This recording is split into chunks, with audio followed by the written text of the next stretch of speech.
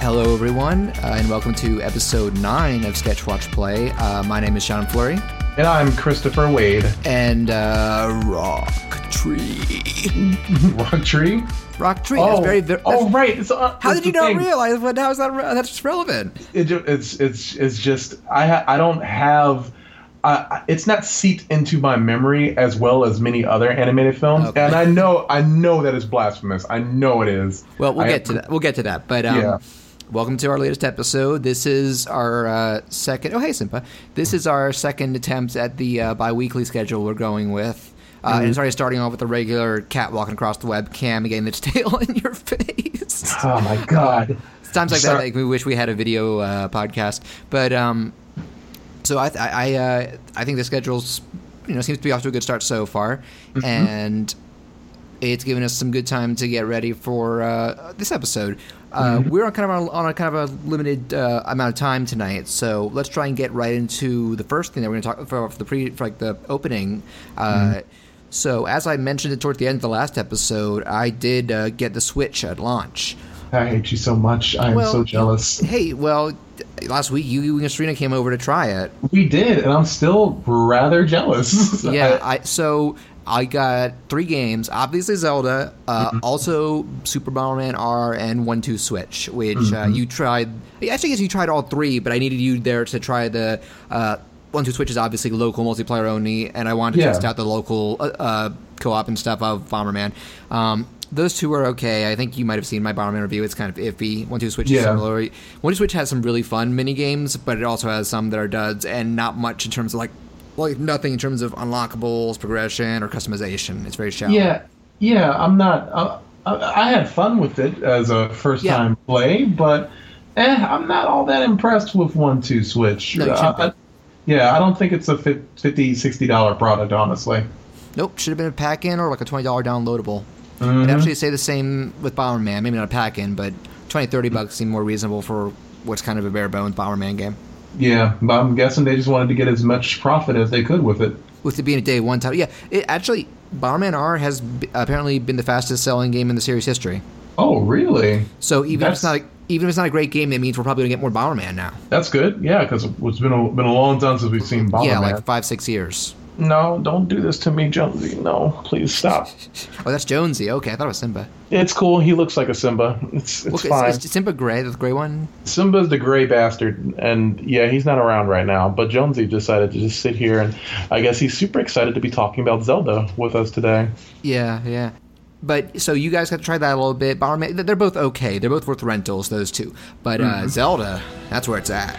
Yeah, the internet is going crazy over Zelda, and for good reason. Yeah, it's pretty damn awesome. It is the most fun I've had with a Zelda since, actually, I'd say Twilight Princess, because I really like that, and Wind Waker. But this is the reinvention that I've actually have been hoping for a while.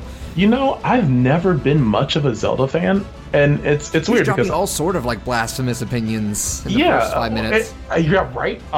So I can never really just find myself lost in its epic wonder. I never did. This might change your mind.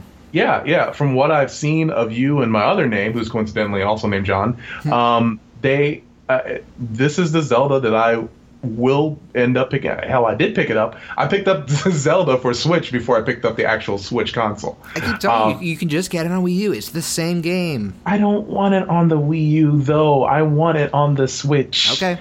I want to support this system that I called the fact that Nintendo was going to do this exact thing on their next console. I called it, and I wanted to support them on it. And by crumb, I will get as many good games as possible. Did you call it they pulled a Twilight Princess, you mean? No. The fact that their next system was going to be a hybrid console. Oh, yeah. There were already rumors about... That was the main rumor going on before they announced it. Same with the Wii. I don't know if the Wii U, anybody guessed that. But it's a really cool game. I think it is going to be a lot of people's first Zelda because open world games have become such a big thing right now. That they're a hot concept, and I can see why I actually love open world games for the most part. Yeah, I love them too. I remember when I played, because I did not like Skyward Sword very much. Yeah, not a lot of. From what I saw, it was divisive. Yeah, it's pretty divisive. And I remember the motion controls just more hurt it, but it didn't feel as fresh as the others before it. Mm-hmm. Twilight Princess had a darker atmosphere. Wind Waker had the whole ocean thing and the toon approach, and I was like, the series needs to reinvent itself for the next entry. And I remember thinking, okay, 2 things I want above all others in the next Zelda: open world like Skyrim and voice acting. The voice acting gets me. I mean, that's the open world concept, which I love to death. I love screwy, epic, grand scale adventures like Breath of the Wild. Did you say screwy? Screwy. I know I it love sounds like screwy games. Screwy games. That sounds a good name for an indie developer. Hi, we're Screwy Games. We're Screwy Games. Come see our whimsy developments and new remote control technology. Don't do that ever again, Nintendo, please. But they already have. The Joy-Cons have motion controls. All right. Just a quick little aside. I'm still not used to those teeny tiny things. I have big, monstrous, strong man hands. When you and Serena visited, I forgot how tall you guys both were. Mm-hmm. I might have to. I really don't want to get a $70 controller. I truly don't. No, but it handles fine when you use it as a conventional controller rather than just. I mean, if you play like Mario Kart or something with it, then maybe you might have some issues. That's right. Yeah. But if you gotta get a pro controller, maybe resort to eBay. I don't know. Yeah, I might end up doing that. But tell me a little bit more about Zelda. I've only played like maybe a maximum of 10 minutes of it, right? And I'm not a big Zelda fan. This is the Zelda that's intrigued me the most since ever. I was pretty happy with the way that Wind Waker looked, but this seems like a nice. Sorry, cat. Cat in the face. Yeah. This seems like a nice mix of real it has a realistic polish, but still has that flair of cartoonism in its graphics. It's building off what Skyward Sword did, which is more realistic character environmental designs, but still kind of a flat, semi-cel shaded approach. Okay. They kind of reached a compromise between the Series 2 visual styles at that point. And it works pretty well. I did take some notes on it. It's really in-depth. Both because with how much there is to do and explore in the world, it is a game very much reliant on free exploration. It's been stated they took a lot of inspiration from the very first NES Zelda, which not a conventional open world in modern terms, but that was very much walk around that little grid overhead map and just discover everything on your own. You're not being there's not a plot to go from point to point, go here, go here, go here, like everything after it. Yeah, that's good. And in fact, one thing that people seem to hate over time was that every main Zelda game started with like prologue sections where it was very linear. It was kind of just teach you the gameplay mechanics one at a time, slowly establish all the plot threads, and then kind of getting things more open. This is just you start the game, Link wakes up, he goes outside, go. Cool. It's kind of jarring. It was kind of jarring, even though I already knew that it started like that. And that is actually not the lack of prologue tutorial stuff. My one big complaint with it is that the story does feel a little sparse and not so much as a priority as the last few Zeldas, which is a little bit of a missed opportunity given the fact that there's finally proper voice acting now. Even though the dialogue voice acting is limited to cutscenes and stuff like when Zelda's omniscient voice telepathically speaks to you or whatever. When it's like normal conversations, especially with like smaller NPCs on the field, they still do the normal Zelda thing like, hey, oh. Yeah, okay. But the voice acting is pretty good from what I've heard. And the characters are characters have always had a lot of personality, even when they're not fully voiced. And so now it's just kind of an icing on the cake. Yeah. And the Link he can only talk with hip. He's only reduced to heroic grunts and vocal spasms, which I think is just hilarious in its own way. Great jokes. Like you have all these professional voice actors just coming along and doing their lines, and you just this chump kid going to save the world. He's like, well, in the cutscenes, he just doesn't make a sound. That's Oh, why they really? make like a gasp, like, like I don't think they knew it would be silly to have a conversation where he's going, oh, it kind of works around the fact that he can't talk. I still have a lot of the game to play because apparently I'm guessing I'm only like 1/3 through it. I haven't played it a lot recently, but that's part of it. But apparently later at some points characters point out like, man, you don't talk much. Oh, that's cool. I love that. Yeah, I think GTA did that at some point with the guy in 3 because he never talked. And it's really interesting too because one Zelda they've thrown a lot of conventions on their side, or a side. That's what I mean. Yeah. Like one thing is a trademark of Zelda is that you gradually unlock more weapons and gear, like various cool tools like the hook shot and stuff over time. Here, you kind of get your base lineup of special abilities and primary weapon types in the first 2 hours, and that's mostly it. One of the biggest things is how weapons are handled, because instead of just like here's the Master Sword, that's all you get. You basically have to keep finding new weapons because they break after a certain amount of use. Yeah, I've seen that happen. You can there's some villages where you can purchase them at shops. There are traveling merchants you can run into. You can the big thing I like to do is you can take them from down to enemies. Because they'll have clubs or spears, and once they're gone, you just pick it right up. And you have an inventory where you can store and switch between them. You can upgrade the inventory. It's interesting. Yeah, I've seen games that have done that before, but never to the level of where I can't say never. I've seen it done to the point where if you exhaust your inventory or if you break your weapon, then you definitely have to keep it. It definitely forces you to keep an eye on how resourceful you're going to be later on. It's not a completely new concept. It's just new for Zelda. Yeah. It's really interesting because many of those melee weapons do handle differently. Like, some are two-handed, so you can't use the shield to parry or block attacks, but they're stronger. Some are slower, some are faster. And, it's convention that if Link holds the attack button, he'll do a spin and bit attack with his sword. That's in Smash Brothers. Yeah. Here, various different weapons have different charge attacks. Like, a spear will do, like, a rapid bunch of jabs. Clubs will do like a really big, powerful swing in front of you. It varies, and so people might pick favorite weapon types. Same goes for arrows. Like they're doing like elemental arrows. Fire, water, not water, ice, electric, and my favorite bombs. Arrows. Now, when I played it over at your house for a level, I switched out a weapon that was like some sort of like electrical sword, and when I spun around, like thunderbolt balls came out of the sword. Yeah, and that's the Thunder Rod.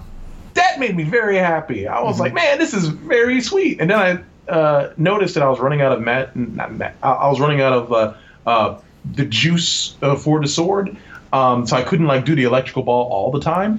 Oh, that's your stamina. Oh, okay. That wasn't for the weapon. Link has stamina for you use it up either by running, climbing, or doing the charge attacks. Yeah, that's right. I did. I did. That was actually introduced in Skyward Sword, and they've built on it here. And one other big thing is Link is fully customizable now. You can unlock or purchase different hats, shirts, and pants for him. Go ahead. I'm sorry. I did see one thing that Twitter is blowing up about is Link is running around in like a belly dancer costume. That's a plot point, apparently. Oh, really? Do you know? Ganondorf. I don't think he's in this game, but the main villain of the series is from a tribe called the Gerudo, kind of like the Indian equivalent. Yeah. And their gimmick is they only have a male born every 20 years or something. So it's a mostly female warrior society. Yeah. Apparently, to sneak in, Link has to dress in drag. Oh, that's awesome. Yeah. Oh, I want to play that. I have no idea how tastefully it's handled, but I'm curious about it. I haven't really heard people complaining for the most part. So no, I've heard nothing but celebration and lots of fan art, because I have to admit, Link's kind of cute in the belly dancer outfit. I take him out for some coffee. He starts out just in like a Speedo. Oh, that's right, he does. He gives Gladiolus a run for his money. Oh man, oh no. That's a callback. Oh no, the art for that though, just for that union. Oh no. Maybe someone will listen to this and get ideas. I can't take it back. No, you can't. But other stuff. It's extraordinarily like non-linear, even its main plot points, because every Zelda's had a thing that usually like go to these locations to collect sacred whatevers one at a time in this order. Here, a large portion of the early game takes you a while to get to that goal, and even then you can go and explore those 4 areas in any order. That's cool. You can even leave one at one point and come back. That's really cool. Now, I also heard, correct me if I'm wrong, but can you leave your stuff from the very first part in the game? Mm-hmm. Can you fight the final boss? Yes. Right there. What? That is a much publicized feature in terms of saying how much freedom they've offered. I'm not going to try it because, yes, you can technically from the beginning, once you the prologue, the one thing that's holding you back is that you're on this big cliff and you have to clear a few little shrines, which I'll get to in a minute. Clear the first 4, and then you get a paraglider, which is kind of like a cross between a hang glider and a parachute. You can go off there, and at that point, yes, you can go over to Hyrule Castle and attempt to take on Ganon. Because I'm going to be real with you. I'm one of those. I'm one of those douchey SOBs that will try and beat up the final boss on his first try. You can, but I've heard it is brutal. I want to do it. I go really for it. Want to Let me know how it goes.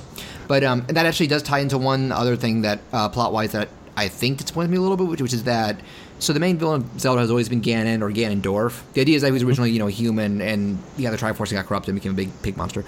But here, it's the interesting thing about the time setting is it is tens of thousands of years after every Zelda. After every Zelda? Wow. Tens of thousands, like at least like probably like 50,000. Wow. And the idea is that by this point, I don't know if they're going to go into it by the end, Ganon has become less of an individual, more this consuming force. Like, did you ever see Doctor Strange?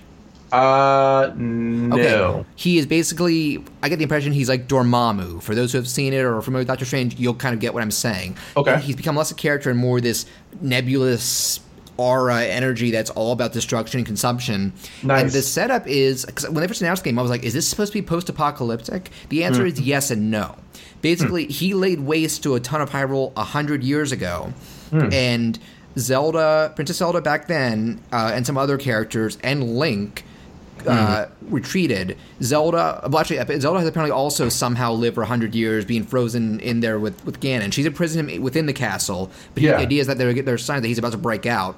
And Link basically pulled an Aang and went into cryogenic sleep for a century. Mm-hmm. And he wakes up and finds himself in a very different world and gradually regains his memories. It's kind of a nice plot point where going to certain locations will get you a lot of important cutscenes. Okay, cool. His time with Zelda and other characters and how things got where they are now.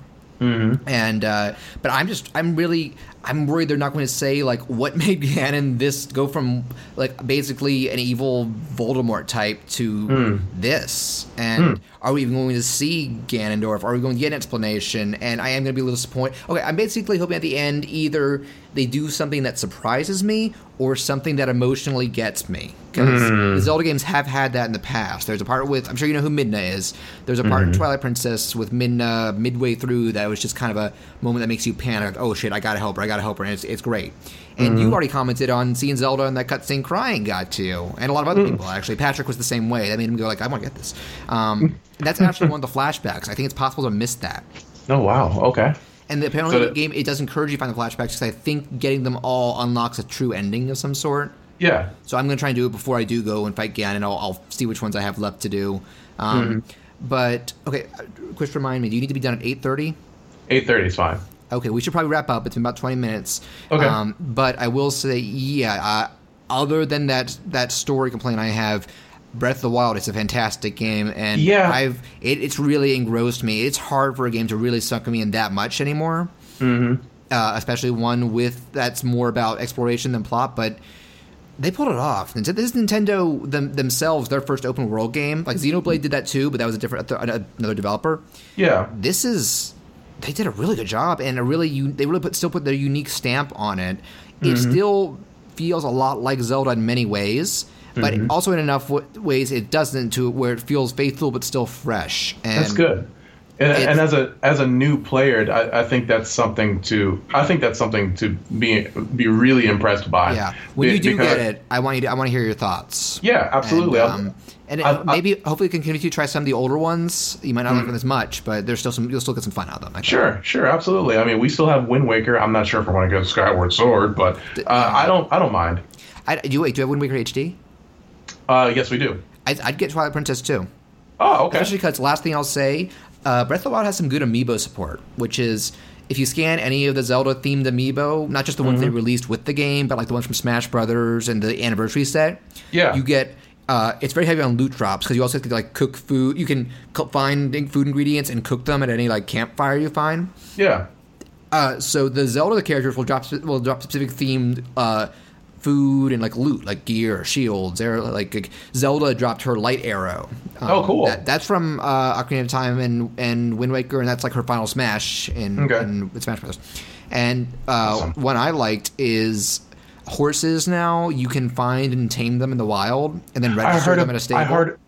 I heard about that. They can be killed too. Yeah, the one thing that made me so excited was the fact that, and I hope this isn't spoiling it for anybody, because I just saw a screenshot, is that there are like these skeleton horses that you can find.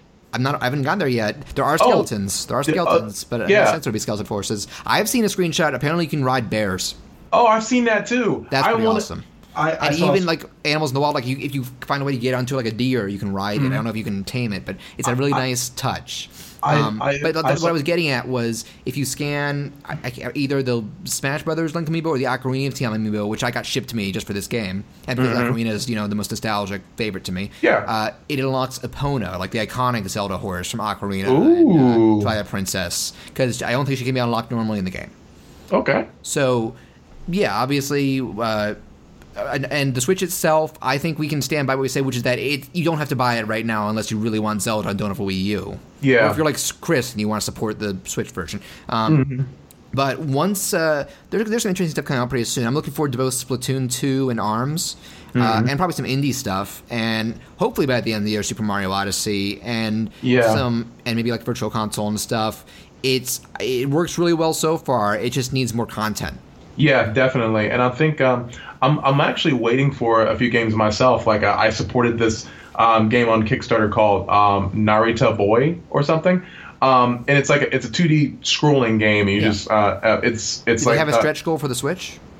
I'm sorry. Yeah, they announced that they're going to try and put it on the Switch because it's selling really well so far. Yeah, I was surprised to read it sold better than the Wii did in that launch period. And though I don't think it's going to be a phenomenon on that level overall long term because the Wii was just so accessible. It's encouraging to see it doing well because that's going to encourage other companies to make stuff for it. Absolutely. That's what ultimately killed the Wii U. Third parties just abandoned that thing. Yeah, I'm seeing a bunch of like indie games just throwing their support over it. They're doubling down on indie support too. They've said one, they're going to get exclusives. Like Bit Trip Runner 3 is going to be an exclusive. They also said one of the big things the Wii U had a problem with was that it would get ports of indie games like years after they were on other systems. Nintendo said now we're aiming for like day one. Like that's good. Sonic Mania is going to launch on Switch the same day as everything else. That's exactly what I want. Excited for. I'm super excited about Sonic Mania. Forces, which I'm also interested in. Yeah, I'm slowly becoming more interested in Sonic Forces. We should do a Sonic episode at some point. That would be interesting. Oh, absolutely. We're definitely doing that, and I will just roll over and scream if we don't do that. That's fine. So I think it's about time we get to the main event, and it's a big one for me at least. Yes, it is. Let me go grab a pillow really quick. And let me export. Wow, my own giant robot. I am now the luckiest kid in America. This is unbelievable. This is the greatest discovery since, I don't know, television or something. I gotta tell someone. I should call some... No, they'll panic. People always wig out and start shooting when they see something big like you. Oh, wig out. It means crazy. You know, like, No! Don't do that! That's the kind of stuff that makes them shoot at you. So, I want to preface this by saying... I think most of us, you and me, obviously, we love movies. We love animated movies. Not everybody has a favorite movie. Like, my mom has said forever her favorite movie is The Sound of Music, which I have still never seen in its entirety. Chris, do you have a favorite movie? I do have a favorite movie. What is it? It is Who Framed Roger Rabbit. Fantastic movie. I do not blame And that's also one I haven't seen that many times, because you were saying that kind of ties into your exposure to. We're talking about a little movie that could, I'm sorry, a 1999 Warner Brothers animated film, The Iron Giant. I can see you trying very hard to contain your excitement. Yeah, it's going to be unleashed. This was the first movie directed by a man named Brad Bird, who, if you are into animation like us, this man has kind of been becoming... he's a legend in my eyes, but someone with reputation, at least. He's definitely an icon, yes. And if you haven't seen Iron Giant, you probably have seen his two following animated movies, The Incredibles and Ratatouille, which are... The Incredibles is my favorite Pixar movie, and that is saying a lot. Yes. He also recently did live-action films. He did the fourth Mission Impossible, Ghost Protocol, good film. He did Tomorrowland, which I heard wasn't very good, but apparently that was more the script's fault. And now he's doing The Incredibles 2, the Pixar sequel I've been wanting. And he is personally writing it himself. That's good. I'm going to rave about this man in a minute, but this movie is kind of legendary, but it didn't start out that way. When it was released, it got a little promotion. What promotion it did get was really stupid. I don't know if you remember the commercials.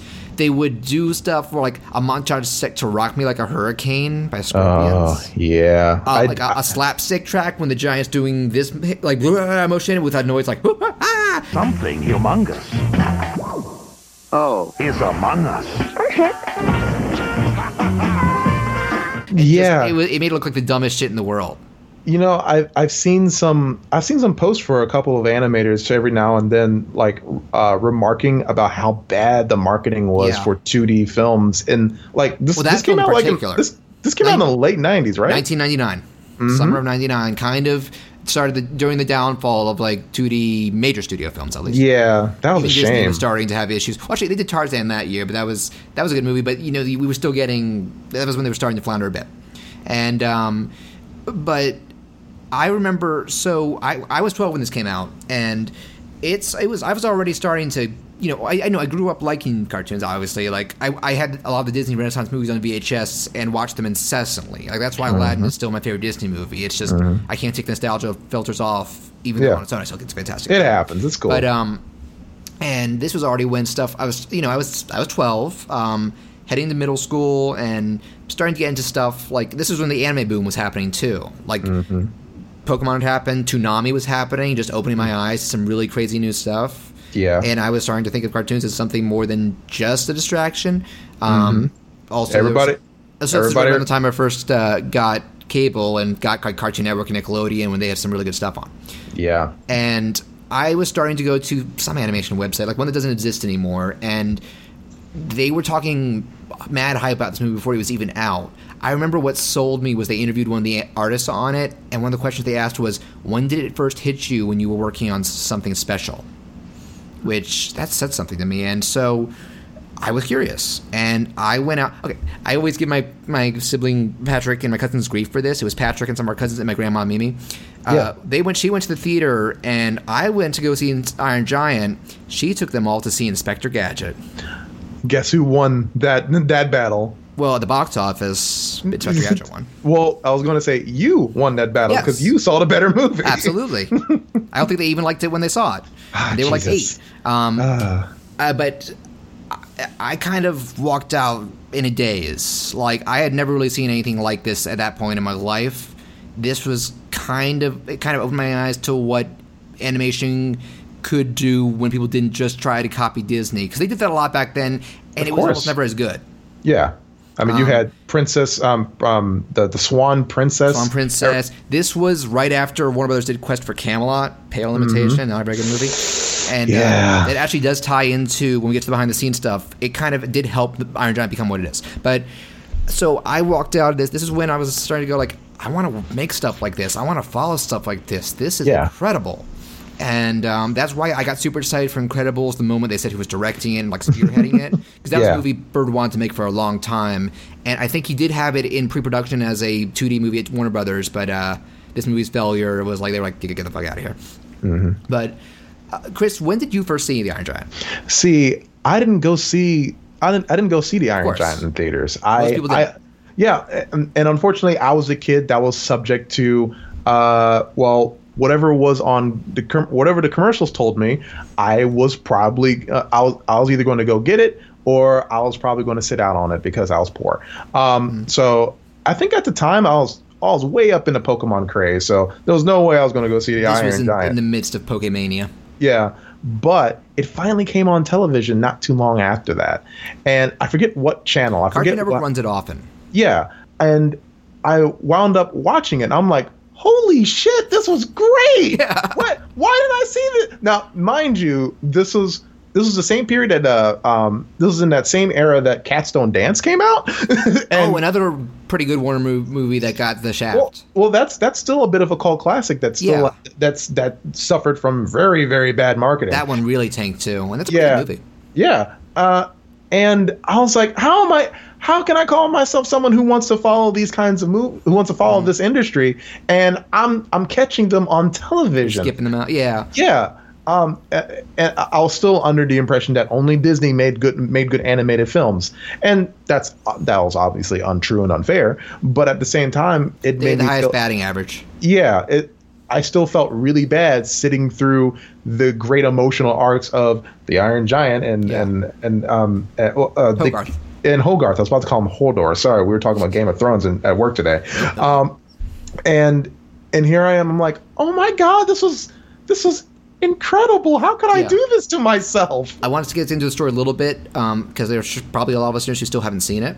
I will say a few weeks ago it was put back on Netflix. So if what we say sells you, go watch it if you have a Netflix account. It's only like an hour and a half. Have you seen E.T.? Imagine E.T. replace the 80s with the 50s and replace the little alien with a 50-foot tall robot. Voiced by Vin Diesel. That still cracks me up. Yeah, before before most people knew who he was. And my brother pointed out to me, my brother saw Guardians of the Galaxy before me, and he said, John, you're going to love this movie because Groot is basically Vin Diesel doing the Iron Giant again. Down to what happens to them both at the end. Yeah, that's exactly right. But this is just a special movie. There's so many interesting things about it, even besides even just the conceit of, boy befriends robot, government causes issues. It's amazing to think that they were able to get this, family movie out there that's so reliant on 50s culture and paranoia. It is so heavily entrenched in all the conflict that the Cold War brought about. The main villain, Kent Mansley, works for the government.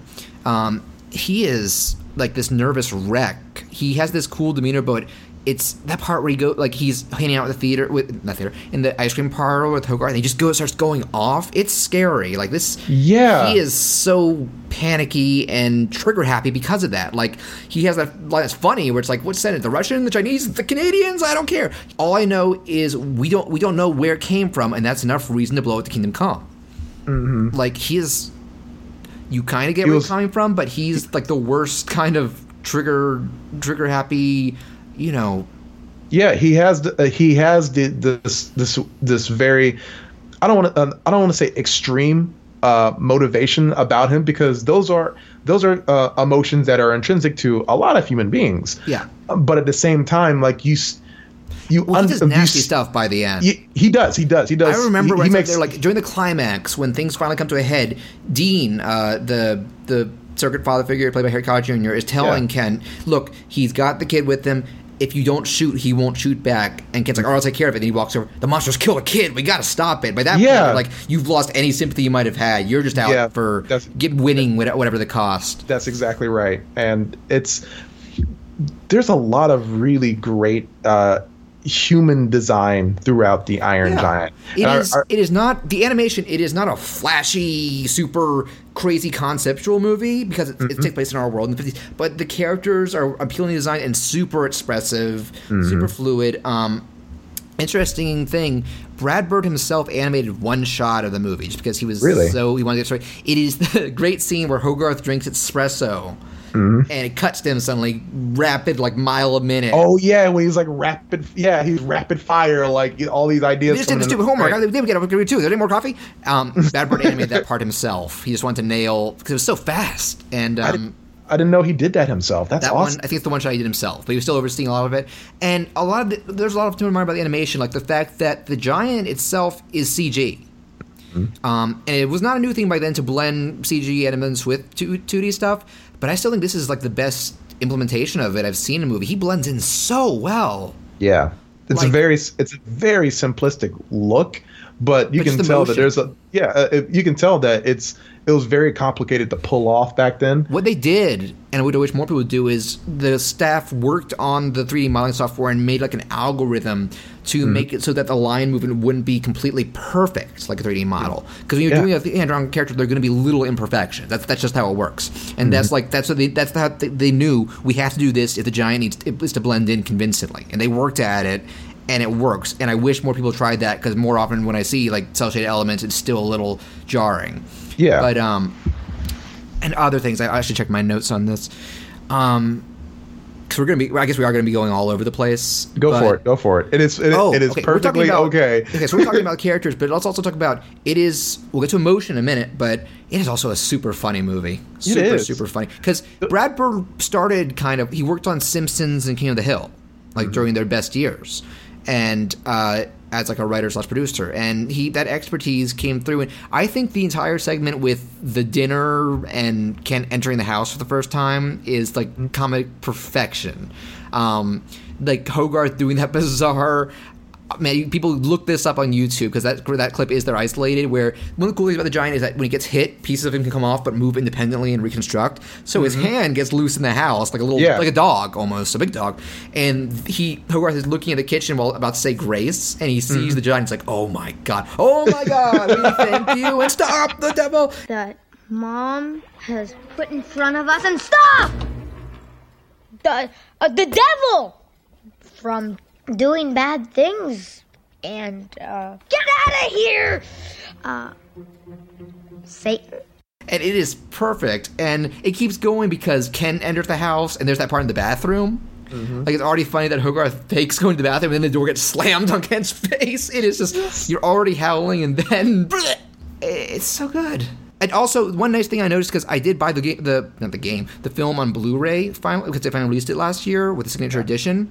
It's really neat to, see the animation in HG and not only notice like what you do with 2D, like the thickness of the brushstrokes, but there are little touches like when Hogarth first starts the grace and notices, he does this motion where he like rolls his eyes, down his hands, and then his eyes just suddenly bulge. And there's a little thing to the motion where the eyes bulge out and then retract just slightly. It's this super appealing, expressive.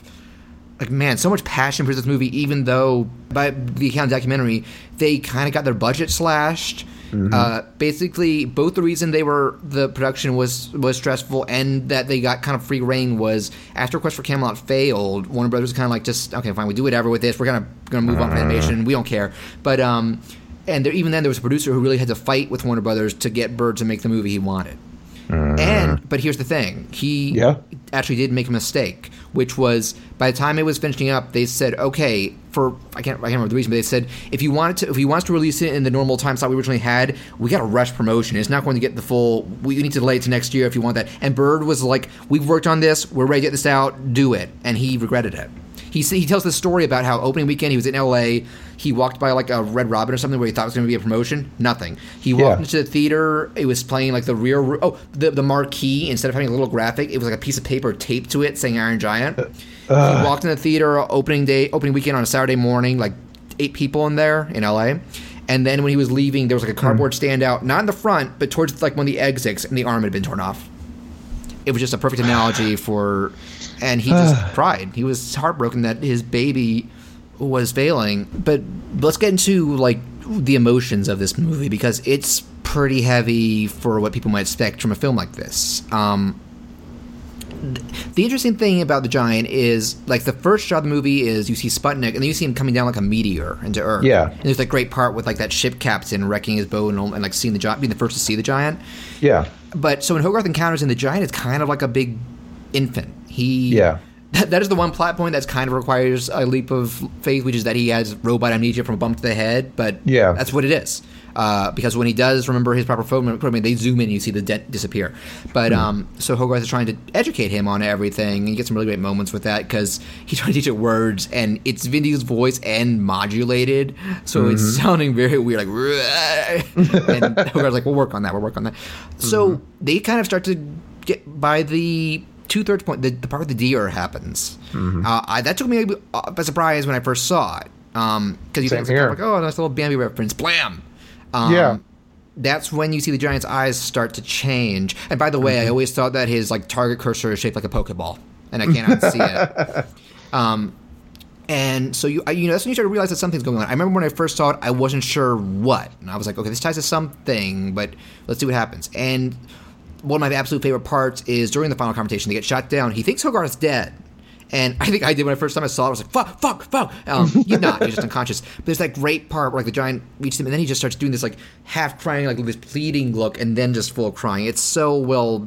The giant's so emotive, even though he doesn't really have a proper face. It's God, it's so good.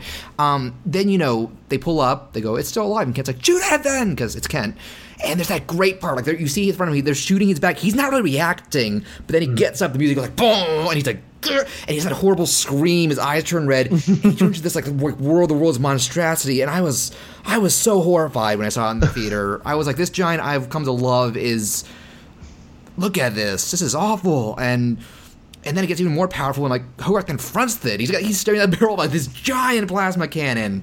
And that's, when they hammer in the film's lesson, which is what Kent told him about being who you choose to be. And basically, your circumstances shouldn't make the person you are, but you kind of need to work towards what you think is the best.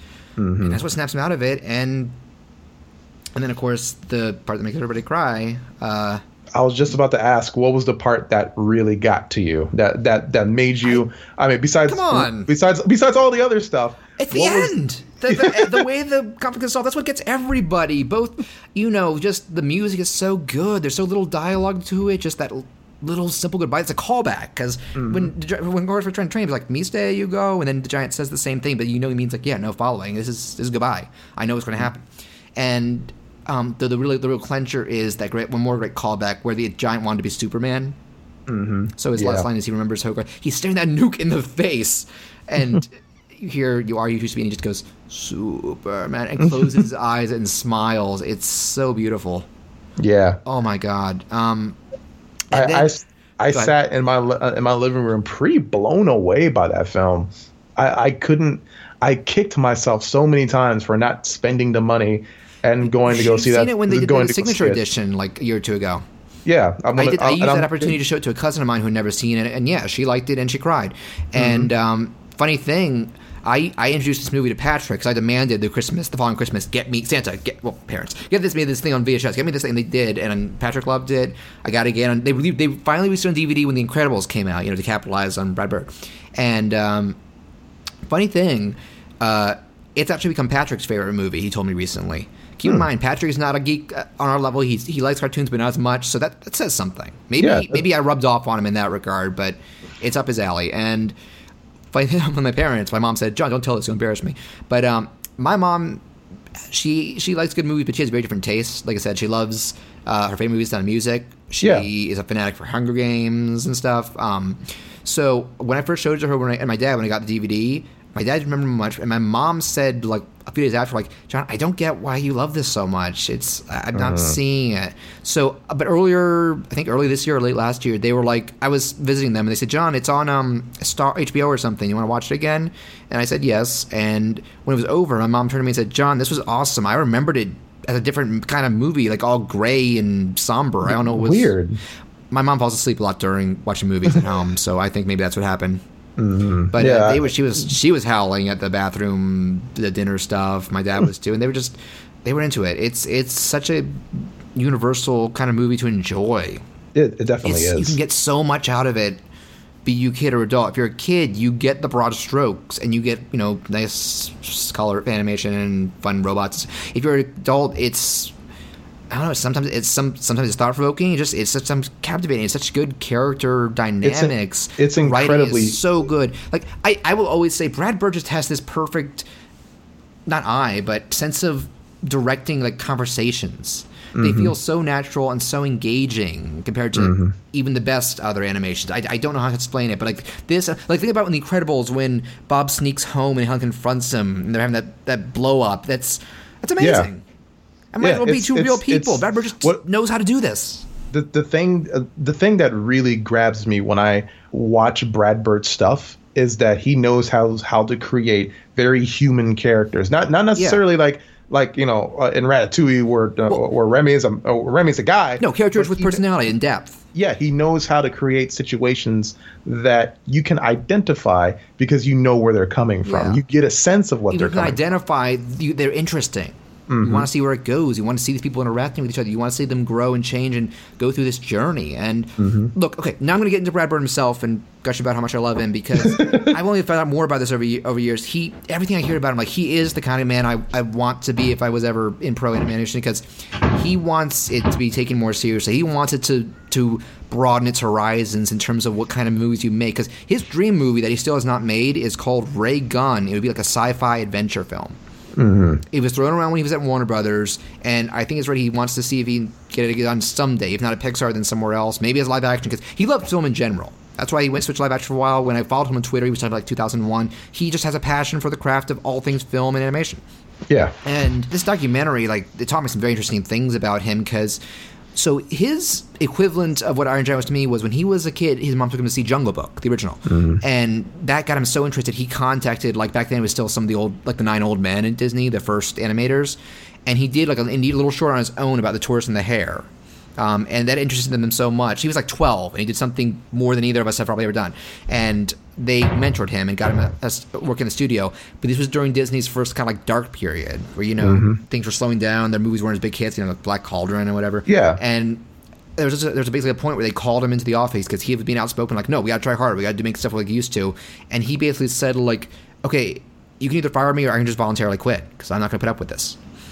And he also went through a dark period after that, and this explains pointing out the problems that guns can cause. His sister was shot by her boyfriend. Wow. I didn't know that. Yeah.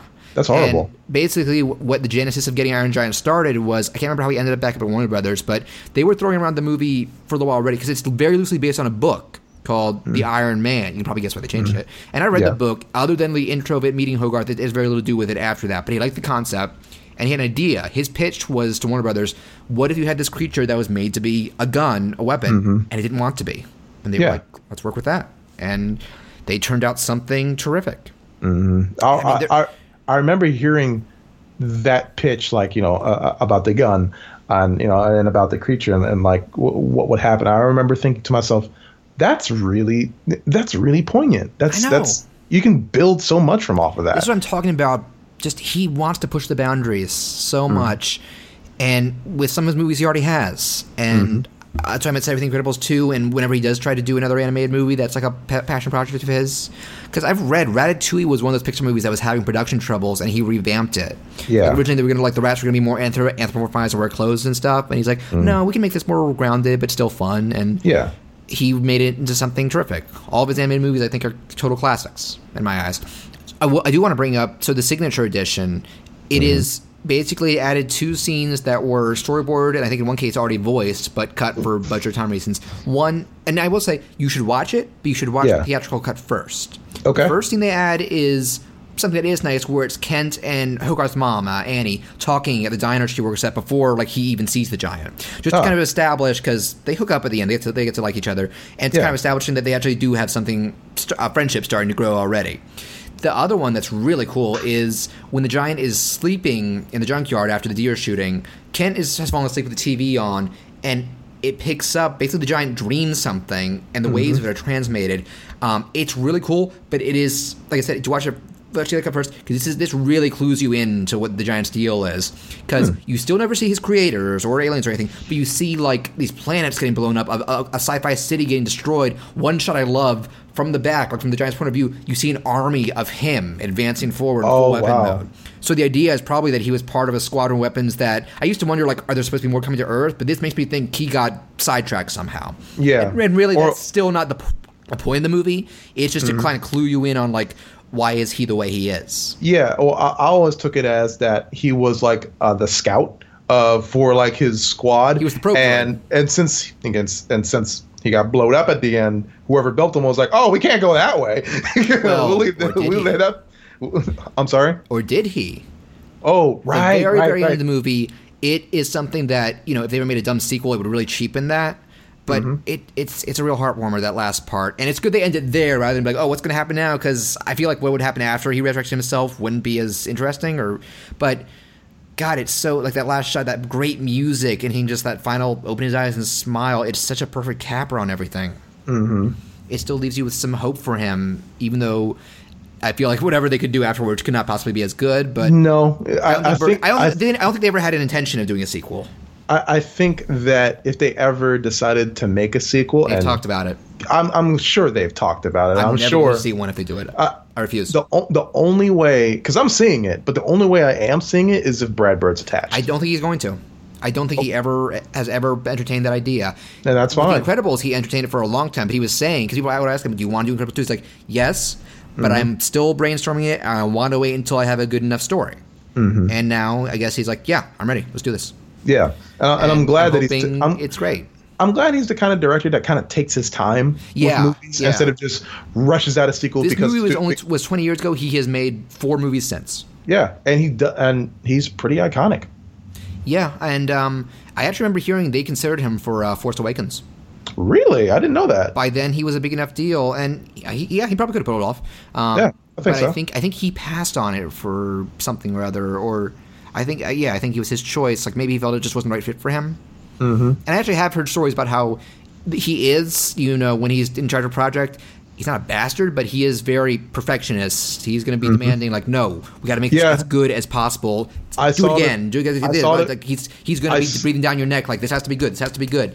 I saw the documentary on The Incredibles and how really fast paced and controlling he was, and a lot of times, it makes sense for the kinds of films that he creates. And you'd see him that in the documentary they mentioned that he and the producer were kind of bicker and still trying to iron out. So and the point of it was to make the best thing possible. You really got to get the Blu-ray of Iron Giant and watch that documentary called The Giant's Dream, unless it's available to purchase online somewhere.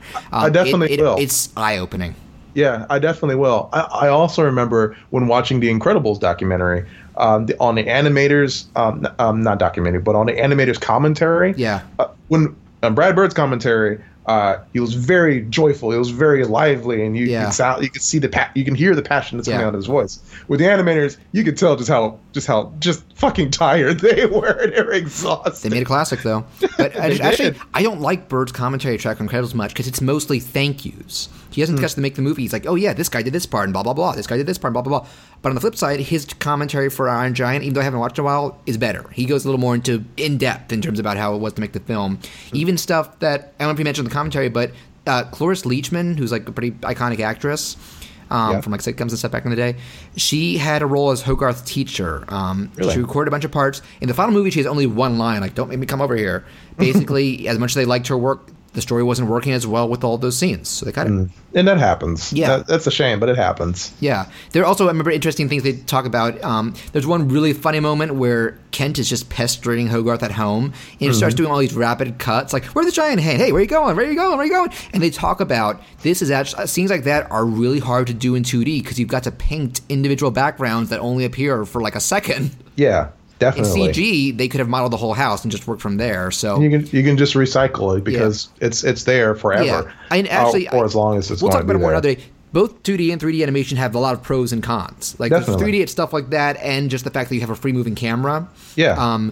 The downside is you have to spend so much more. Even though you don't have to redraw the character, you have to spend so much time detailing them. Yeah. And I feel like it's much harder to get a really good looking 3D model than it is to get a drawn character because we're used to seeing them less detailed. Mm-hmm. But that's a story for another day. And one more thing about Brad Bird, he's still very vocal about wanting to make a comeback. So thanks, Brad. More opportunities, I feel, because I love 3D, but always room for different approaches. We'll definitely see. But we're running out of time. But if I haven't made it clear, this is my favorite movie ever. I don't know. I mean, maybe for the rest of my life, it's impossible to tell. There could always be something else. But it is just a gem. It is such a still very unique film, a personal film, an intelligent film, a funny film, an emotional film, a beautiful film, blah, blah, blah, blah. Everything, almost every positive thing you can say about a movie, I think this movie has. And now this is great. It's a great time that we're doing this now. It's back on Netflix because I'm going to need to put a spoiler warning in the text for this. So we didn't really do a plot overview as much as like, oh, remember this and this and this. I think that's kind of our mantra though. So people if I'll put this warning, I would and I'll put it before the review. You should listen to this after because it'll enrich things. And I feel like you don't want this movie spoiled for you. Like the kind of stuff I'm talking about that really shocked me when I first saw this as a kid. I feel like the same thing could happen with even older viewers who aren't as used to like who don't see as many movies or not as interested in the movie making. Like, there's some stuff in there that will take you just by surprise.